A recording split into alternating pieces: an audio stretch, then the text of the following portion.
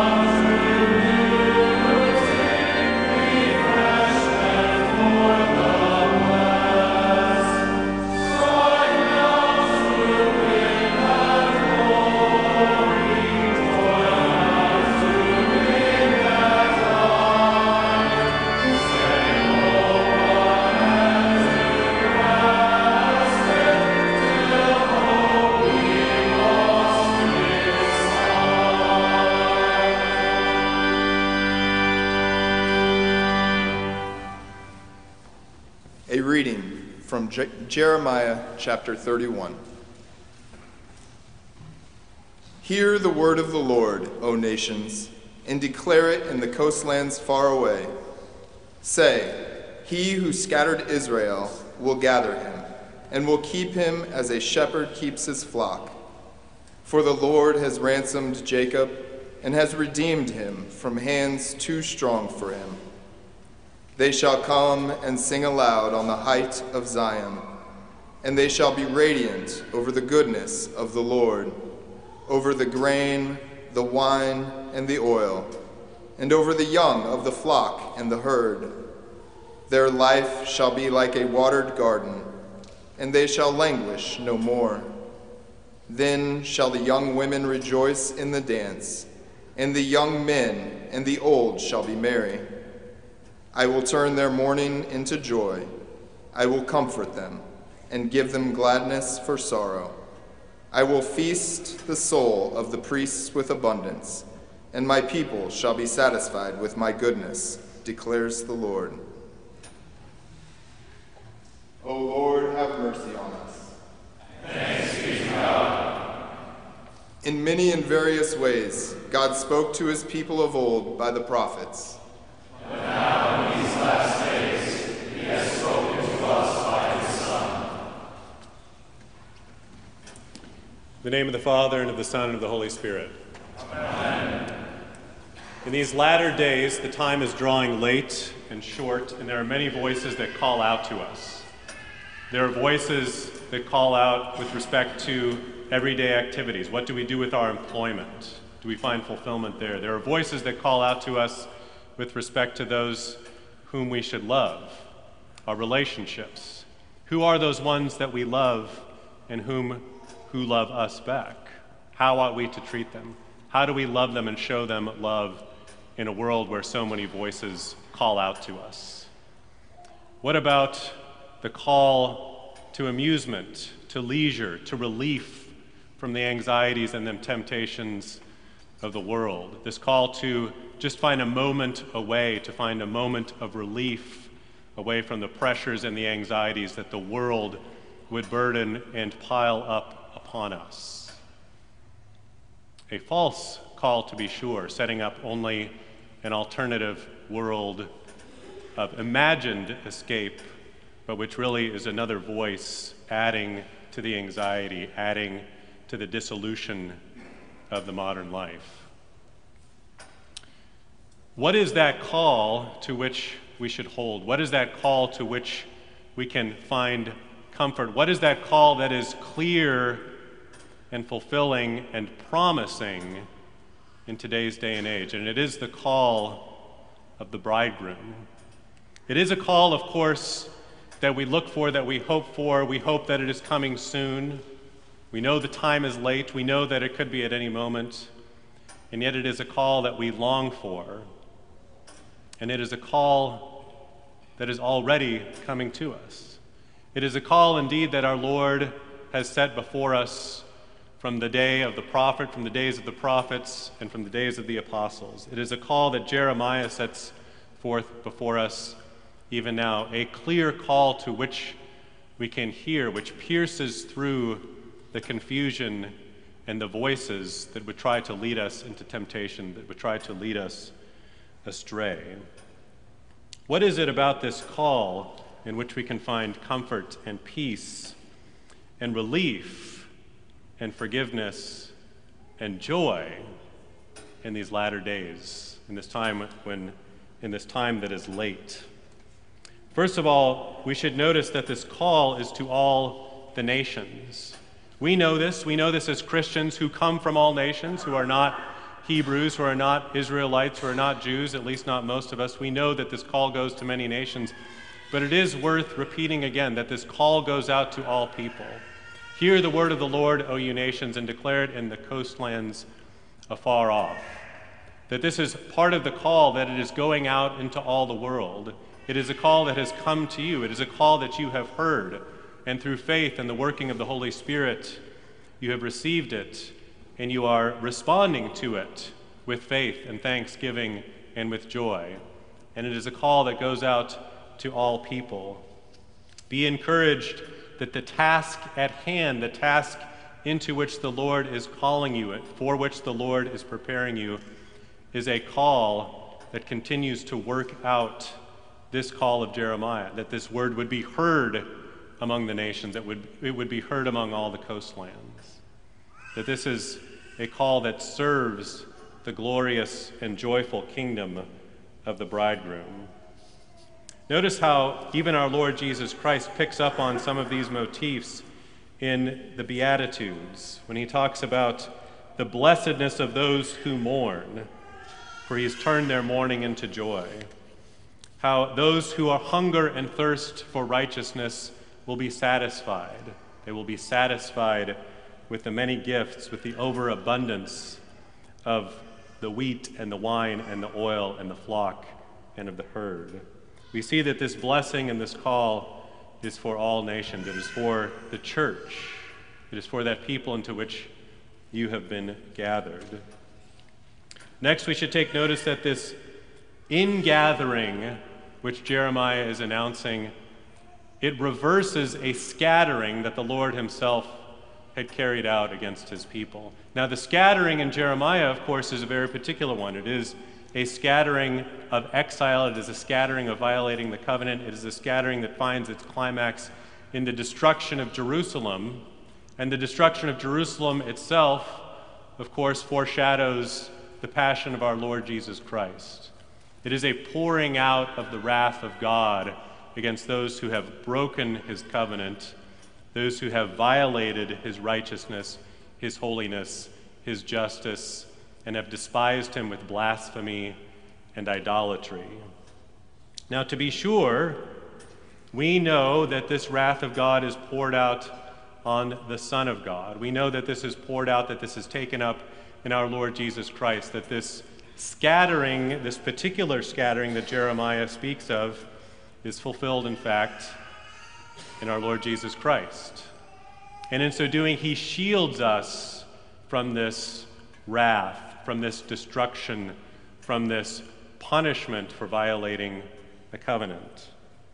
And nevertheless, this is still a word that we can be informed by. This is a word that we can gain in wisdom by. This is a word that can comfort and encourage us.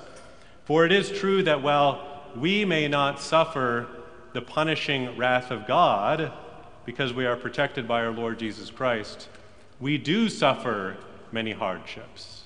We do suffer many tragedies in this life. We do suffer many temptations in this life. It may be that some of the hardships and the sufferings that we undergo are temporal punishments for our sins. It may be that our Lord is allowing his punishment to come forth in a temporal way so that we would become afraid of this punishment, so that we would be warned, so that we would recognize the error of our ways, and so that we would repent of our sin, and in faith look again to the one who shields us and protects us and covers us with his blood and forgives us.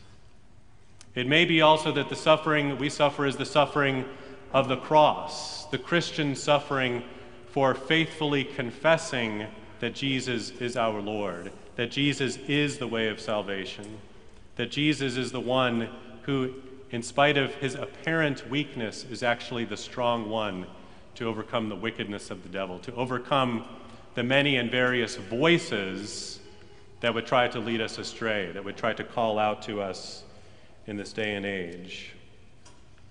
But especially what is comforting to us in this word, that when Jeremiah says, "He who scattered Israel will gather them," is that we know that our Lord Jesus Christ is in control. There is nothing that occurs outside of his care and his providence, and that he has set up limits.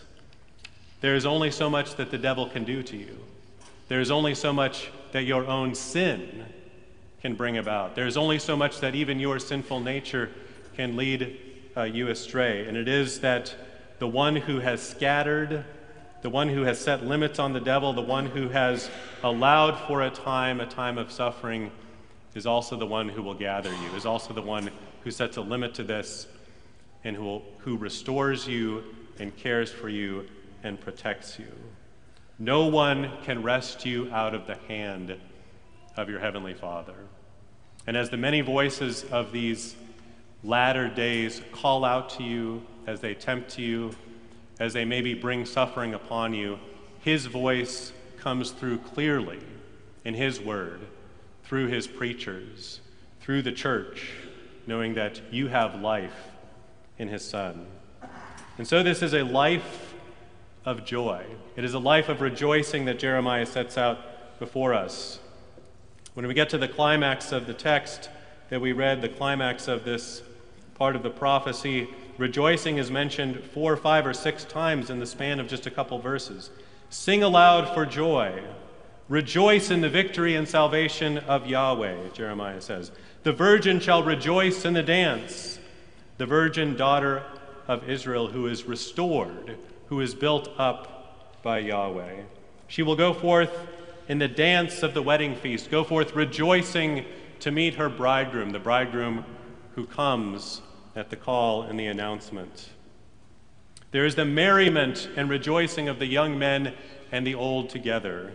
There is the turning, finally, then, of the mourning, the suffering, all of the other voices of this life, the turning of that into a clear proclamation of joy and a clear celebration of joy. There is rejoicing in the place of the kingdom of God where his bridegroom is. And see then finally how this is described. A place of grain, of wine, of oil, of an abundance of the flock and of the herd. It's a saturated garden, a well-watered garden where the water of baptism now overflows in you, bringing forth abundant fruit, a tree bowed over with the weight of the fruit is the picture that Jeremiah here sets before you. Priests and people who are satisfied, more than satisfied, with the goods, with the food, with the lavish gifts that Yahweh has given them. It is ultimately a place where the sacrifice has been accomplished, where the sin of the world, where your own sin, where the temptations and voices that would lead you astray have all been set aside, have all been pushed back, have all been overcome, and the clear, singular voice of the shedding of the blood of Christ, of the giving of his body as your food, of his one clear voice of love and joy comes forth to you. In these late days, when we look forward to the voice of the bridegroom, know that the voice is here. It is calling to you. It is keeping your attention. It is beckoning to you to remain awake, to remain attentive, and to recognize that only in this voice do you truly find joy. Let this voice be the clarion call. Let this voice be the one that clearly rings in your mind and in your heart, overcoming all other voices, setting forth for you the true joy, the true desire of living in that kingdom with your shepherd Jesus Christ, the one who gathers you back in and brings you into that eternal kingdom, a kingdom that remains when all other voices, when all other claims to kingship have been put to shame, have been broken, and have disappeared. To Christ be all the glory forever and ever. Amen.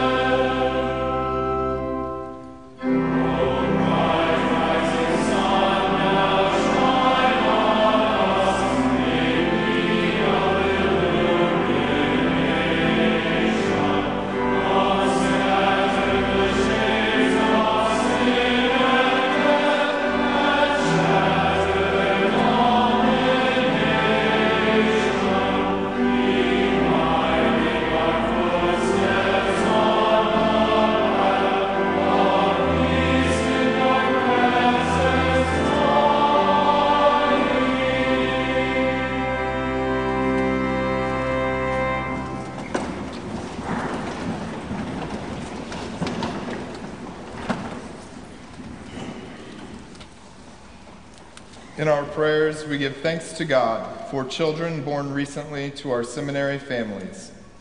For Samson Peter, born to Peter and Taitlin Preuss. For Madeline Rose, born to Gabriel and Annalise Hollick. For Constance Ann and Carolyn Gale, born to Trevor and Rebecca Flanick. For Morwenna Lynn, born to Zachary and Hillary Kreitler.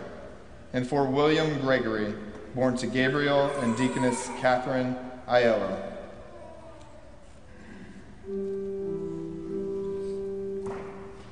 Let us pray.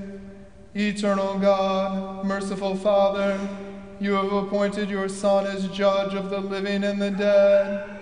Enable us to wait for the day of his return, with our eyes fixed on the kingdom prepared for your own from the foundation of the world. Through Jesus Christ our Lord, who lives and reigns with you in the Holy Spirit, one God, now and forever. Amen. Merciful Father, you add to the generations of mankind. This day we thank you for the births of Samson, Madeline, Constance, Carolyn, Morwenna, and William. By the grace working of your Holy Spirit, help them to grow in your nurture and admonition, that they may bring glory to you and serve others in your name, through Jesus Christ our Lord. Amen.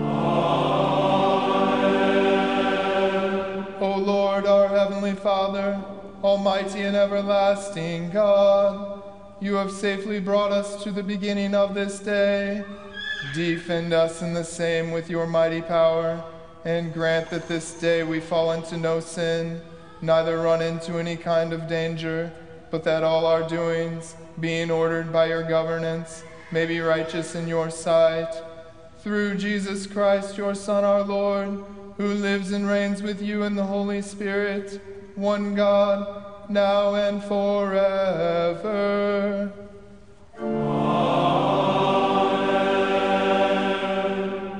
Taught by our Lord and trusting his promises, we are bold to pray. Our Father, who art in heaven, hallowed be thy name. Thy kingdom come, thy will be done, on earth as it is in heaven. Give us this day our daily bread, and forgive us our trespasses, as we forgive those who trespass against us. And lead us not into temptation, but deliver us from evil. For thine is the kingdom, and the power, and the glory, forever and ever. Amen. Let us bless the Lord. Thanks be to God. Almighty and merciful Lord, the Father, Son, and Holy Spirit, bless and preserve you.